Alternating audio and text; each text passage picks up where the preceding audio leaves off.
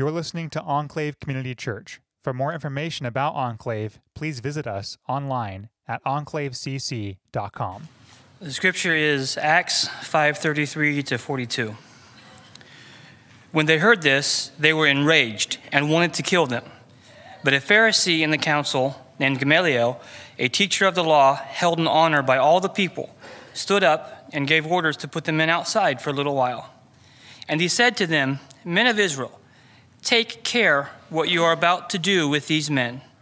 For before these days, Theudas rose up, claiming to be somebody, and a number of men, about 400, joined him.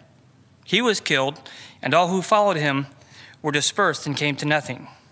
And after him, Judas the Galilean rose up in the days of the census and drew away some of the people after him.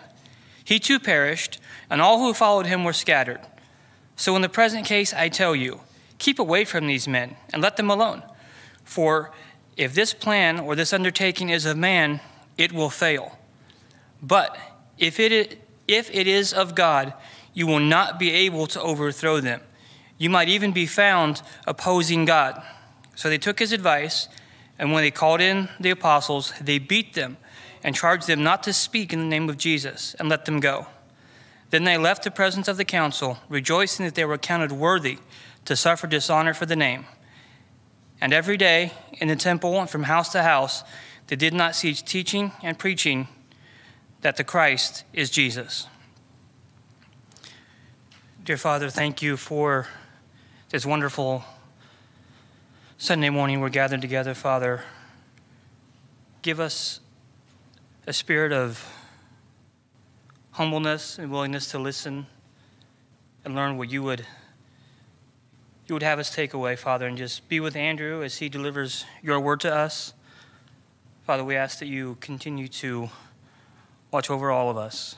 Thank you most of all for your son, Jesus. In his name, amen. Today we're going to talk a little bit about injustice and dishonor. And I think that most of us can probably think of examples of injustice where some people are suffering dishonor at the hands of other people, maybe without those other people even acknowledging what they're doing. I was looking at an example of this in an article that I was given by Jacob. Thank you, Jacob, for that. Regarding a man named Lamar Johnson. So I think we have a picture of Lamar Johnson up. Okay, Lamar Johnson was convicted of murdering his friend Marcus Boyd in 1994. He was sentenced to life in prison without parole. But the one problem is that he didn't do it. Right? And there is increasing evidence to show that he didn't do it. So, for example, he has an alibi that makes it almost impossible for him to have been able to be at the crime scene. That's one thing that's going on. In addition to that, the eyewitness to the murder that happened kind of late in the evening, right? The one who had identified Lamar in a lineup later admitted that the police actually pressured him to choose Lamar when he wasn't certain at all who among the lineup was the killer, right? Now remember, it happened late in the evening, and in addition to that, it was two masked men. Then later, these two masked men came forward and confessed to the murder. And they even told who they confessed to that Lamar Johnson was not at fault at all, was not even present at the situation. And nevertheless, for years, decades even, the state of Missouri refused to have this retried and to admit that maybe they wrongfully convicted an innocent man. Now, we're going to get back to that story here in a little bit, but I just have that for you just so you can see some parallels between that story and the story that we're going to be looking at today. So last time we were together, we were with the apostles, and the apostles, surrounded by the Sanhedrin, 70 people meeting together in this half circle, plus the high priest. They were there in the middle being tried, right? And the high priest was bringing accusations against them, namely 2 accusations: disobedience and malintent. They said, you did not obey our charge to stop preaching in Jesus' name, and you're doing it out of vengeance. You're trying to bring Jesus' blood guilt on us by preaching that God had overturned our sentence by raising him from the dead. Now, if you remember, the response of the apostles were to say, well, I hear what you're saying, but you're still guilty. And God did reverse the wrongful conviction and sentence that you placed on Jesus by raising him from the dead. And also, we're going to have to continue obeying God and not you guys. So what do you guys think? Like, do you think they were happy about that response from the apostles or not happy about that response from the apostles, right? No. What we find is in response to that, their response to the high priest's accusations, what the apostles then experienced was further injustice, further dishonor. And so we're going to see that today.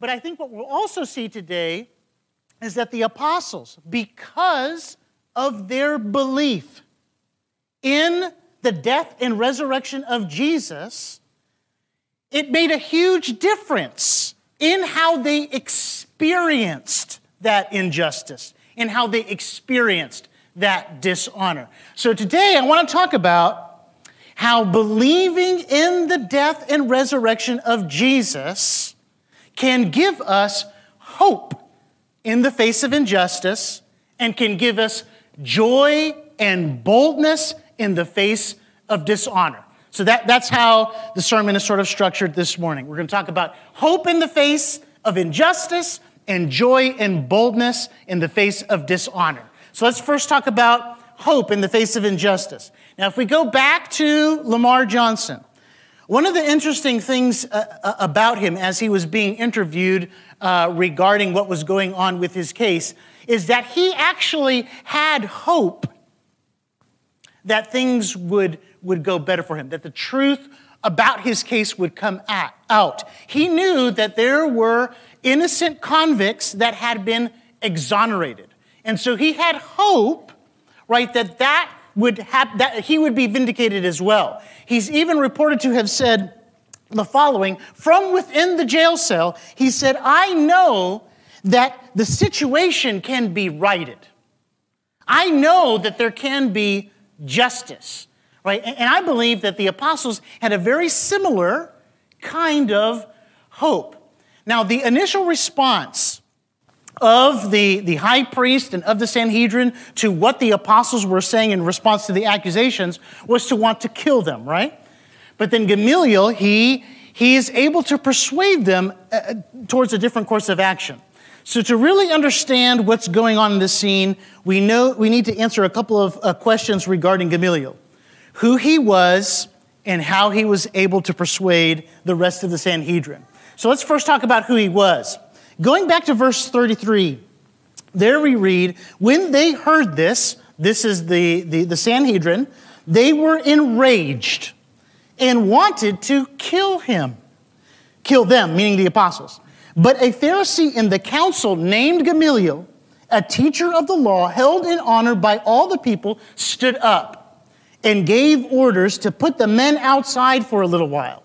Now, there's 3 things that we can notice about Gamaliel just from these couple of verses.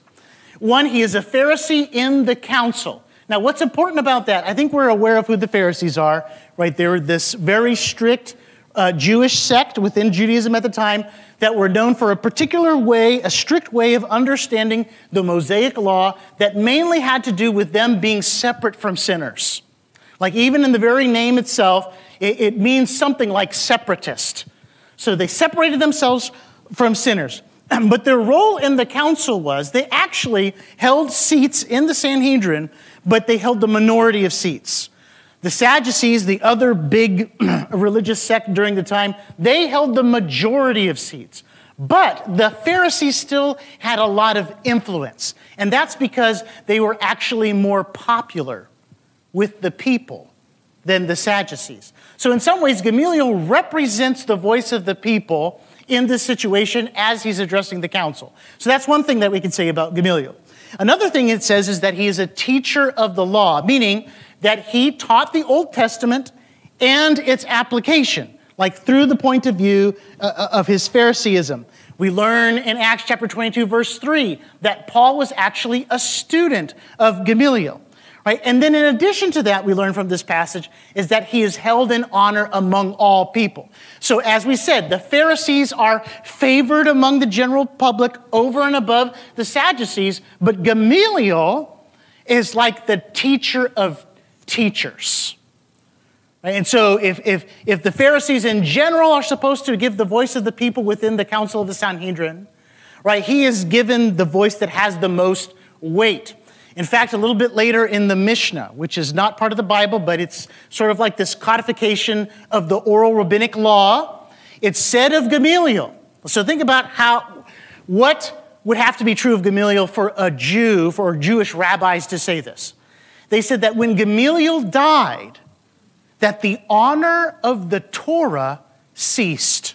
Torah being the first 5 books of the Bible, meaning God's instruction. The honor of the Torah ceased, and purity and asceticism died with Gamaliel. So he has that kind of weight, right? And you can see the kind of influence that he has in his ability to just stand up and say, okay, send the apostles out.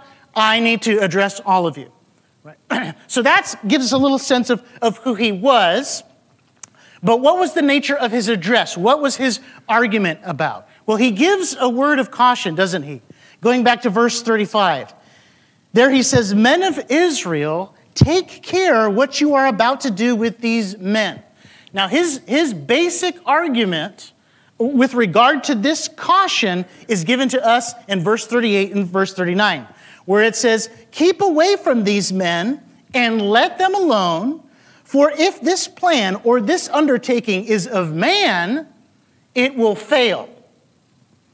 But if it is of God, you will not be able to overthrow them.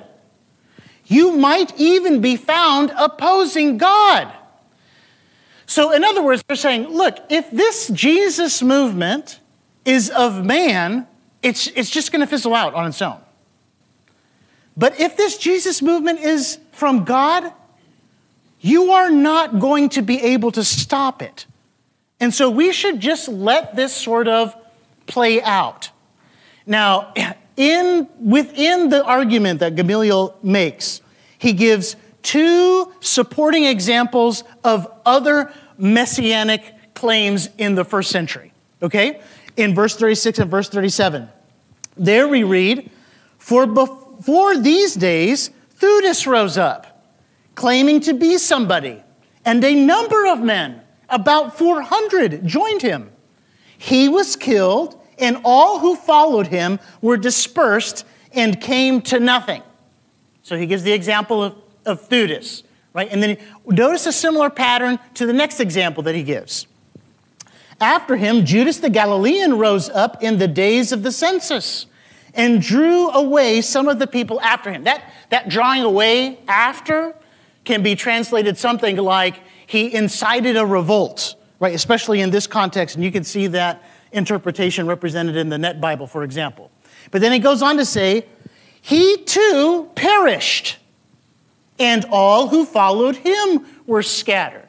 So when we think about Theudas and we think about Judas the Galilean, right? Theudas is just one of many who rose to prominence right after the death of Herod the Great in 4 BC, right? Judas the Galilean was one who led a tax revolt against Rome in around AD 6, right? He says, when you look at both of those men, you can understand them within the framework of first century messianic expectations, which were varied, like according to N.T. Wright and others who study this time period, those expectations were varied but they include three interrelated elements, and different groups kind of emphasize different parts of of these three.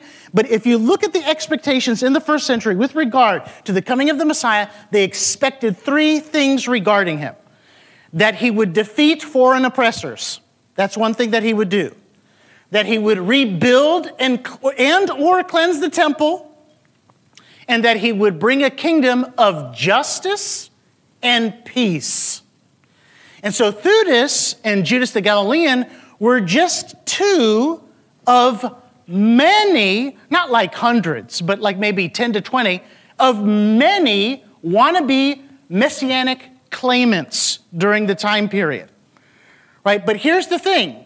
If you're in the first century, right, and you're a claimant, and what we see in all these claimants and in the examples that were just given is that they rise up as a claimant, they gather to themselves followers, they are brutally killed, and then those followers scatter. Right? If you're in the first century and your wannabe Messiah is killed, you have two options. One option is to kind of go home quietly and just thank God that you were not killed also. That's one option you had. Another option that you had was to find another Messiah. The option that wasn't available to you was continuing to think that the wannabe Messiah that was killed was the Messiah. Right? Being killed was a disqualifying event for a wannabe Messiah. You understand what I'm saying? Now given that understanding, right, you can see the weight of Gamaliel's argument. Right? So did they buy it? Was he able to persuade them? Yes. And the latter part of verse 39, it says, so they took his advice. And when they called the apostles, they beat them. That's not exactly, I mean, he said, let them alone. So this is a very interesting interpretation of let them alone. But they beat them and charged them not to speak in the name of Jesus and let them go. Now, here's another thing that we have to understand about Gamaliel's argument. It's an example of dramatic irony, meaning that the readers, they know something that the characters in the story do not know.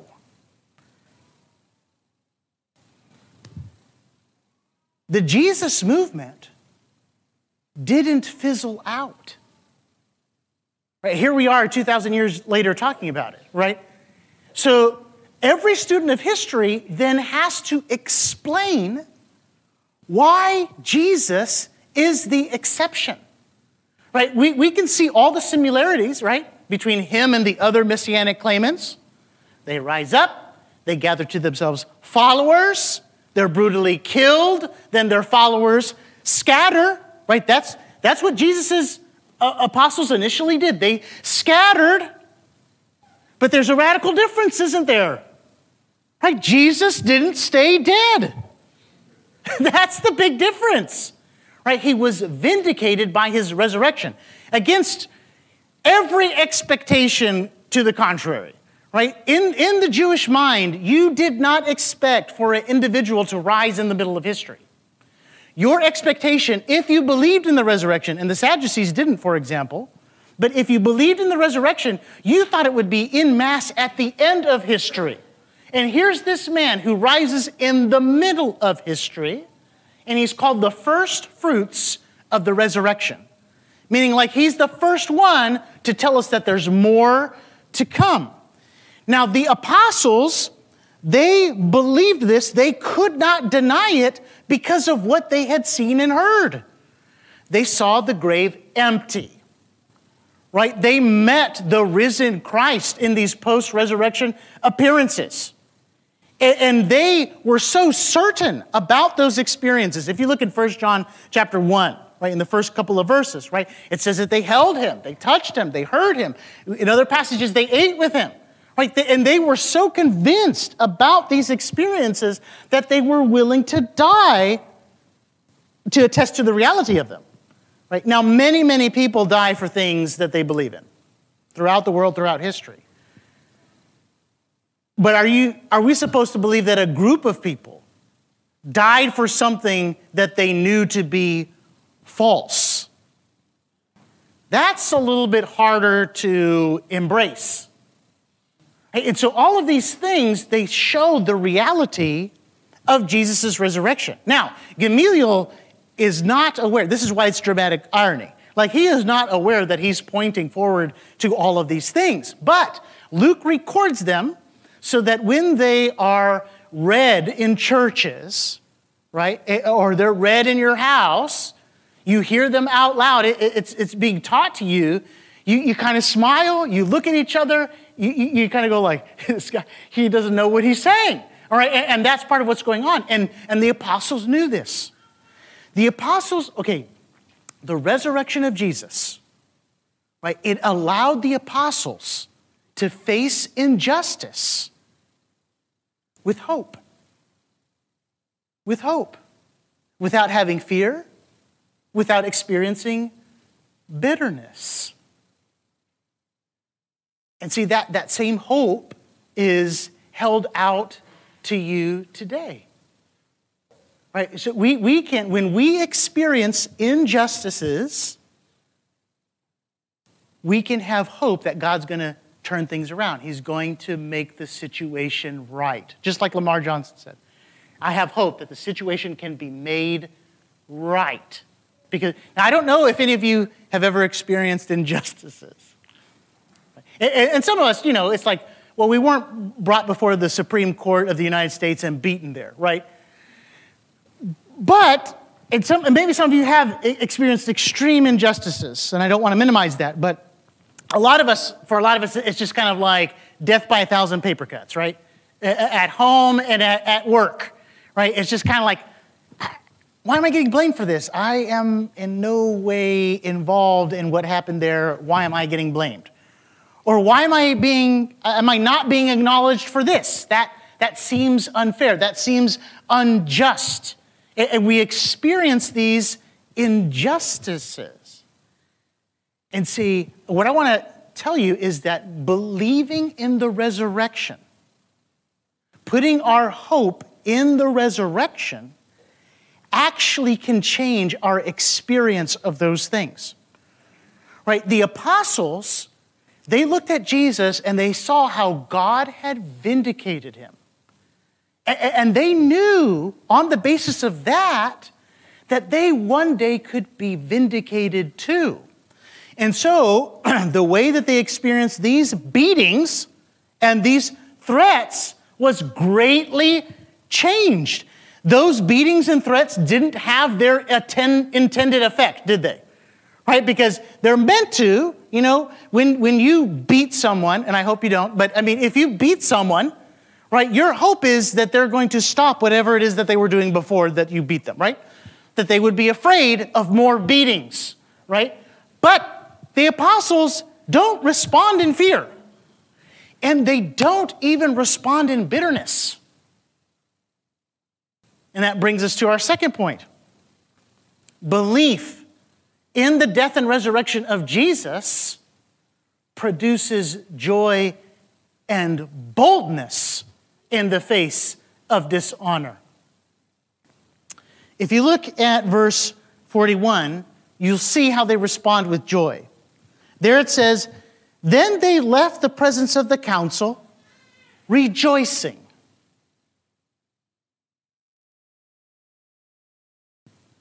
That they were counted worthy to suffer dishonor for the name. Our hearts are designed to find their joy in exalting Jesus. It's how we're wired, right? We're made in the image of a triune God. Jesus, he said, my food is to do the will of the Father. Right? Like the thing that satisfies me is to make my Father's name great. Right? And Jesus is the paradigm for all. He's the most human person who's ever lived. Right? And our hearts are designed to find its joy in exalting Jesus. Right? Our greatest desire as a Christian is to see Jesus' name be made great. through our actions and our words. But see, it's hard to do that against the backdrop of blessing. When you rejoice in God and everything is going well, it's just not that noticeable. And people are apt to think, well, the real reason why they're rejoicing is because things are going well, even if they're saying praise God.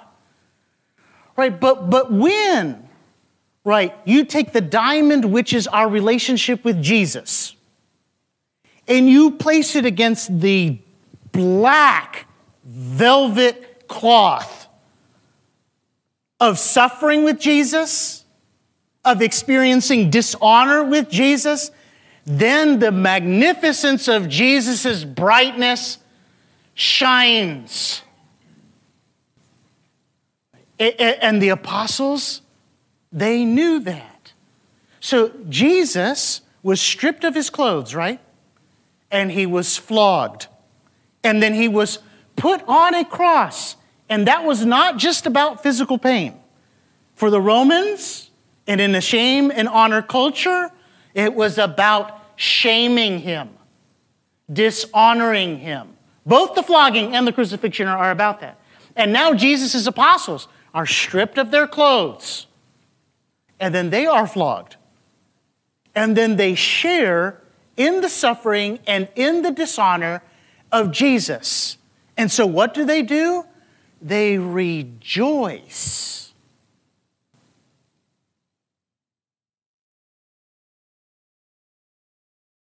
Not in the flogging itself, but that mysterious kind of oneness that you feel when you suffer along with your friend. I think about the people who have the most oneness. Isn't it true that the people who experience the most oneness are the people who have suffered together? I think about my friends who have suffered along with me with regard to certain things. Our oneness is in part because of our suffering. Or if you think about people who have seen, they've been on the battlefield, there's a oneness there.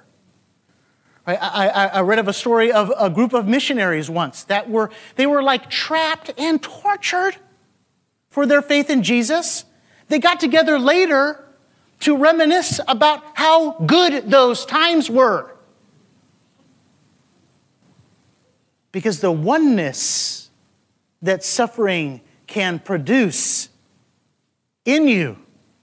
And so they counted it joy, right? Because they could share in that suffering with Jesus, but also because they looked forward with anticipation for when that would be reversed. Their dishonor would turn to honor. See, there's a certain shape to the Christian life. It goes humiliation, then exaltation.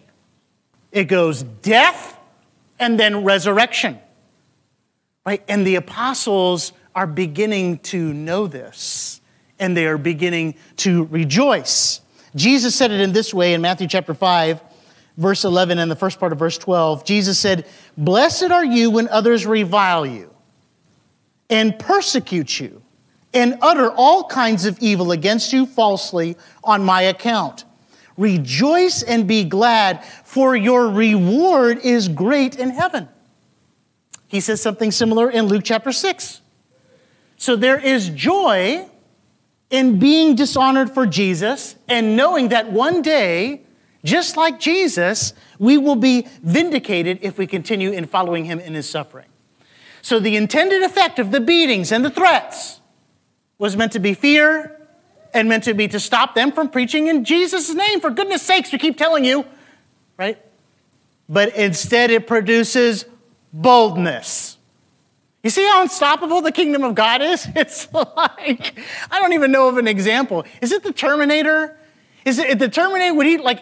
Is there a time when the Terminator's running and they shoot the bullets and then his body absorbs them and then he gets stronger? This is what this seems like to me. It's like you just can't stop these people. Right? We beat them, and then they preach more. It goes on to say in verse 42, every day in the temple and from house to house, they did not cease teaching and preaching that the Christ is Jesus. Now, the word preaching here literally means gospeling. Right? They're heralding the good news that Jesus is the risen Christ. The resurrection means that Jesus is the Christ. Now, if you look at the content of their preaching, if throughout the book of Acts, what they have just said to the high priest in the passage that we looked at last week, what they are doing right now, what they are basically saying is, look, the resurrection of which we are witnesses proves that Jesus is the Messiah. So that means that we have to adjust what our expectations of the Messiah were. Right? They were looking for a political conqueror to defeat foreign oppressors. But the true Christ was going to defeat something way more foreign than Rome. Something foreign not just to Israel, but something foreign to God's good creation itself. Sin, death, and the devil. The Christ, the new Joshua, drives out sin, death, and the devil so that he can make the whole earth the promised land. Come on. Like, what kind of story is this? Who makes up a story like this? God does. And he writes it on the pages of history and he exalts his Son. They were expecting that the Messiah would rebuild and then cleanse the temple. But the true Christ, he gives his body, the temple, to be destroyed and then raises it up from the dust and becomes the cornerstone of a new temple of living stones that he cleanses from the inside out. They were expecting that the Messiah would come and bring a kingdom of justice and peace by eliminating his enemies with the sword. And instead, Jesus dies for his enemies and takes on the just penalty for our sins upon himself at the cross in order that he might create peace between us and God and us and each other. And so with the resurrection, there are adjustments that need to be made with reference to our expectations of who the Messiah was going to be. Right? And you can see it clear as day. When you look at the Old Testament through the lens of the resurrection, you're like, oh, there it is. We've been misjudging this thing the whole time. God needed to do this. How could he create a kingdom with sinners? How could he be just if he doesn't pay for sins? How could the blood of bulls and goats pay for sins? And then in this moment, by the Spirit, oh, I see now.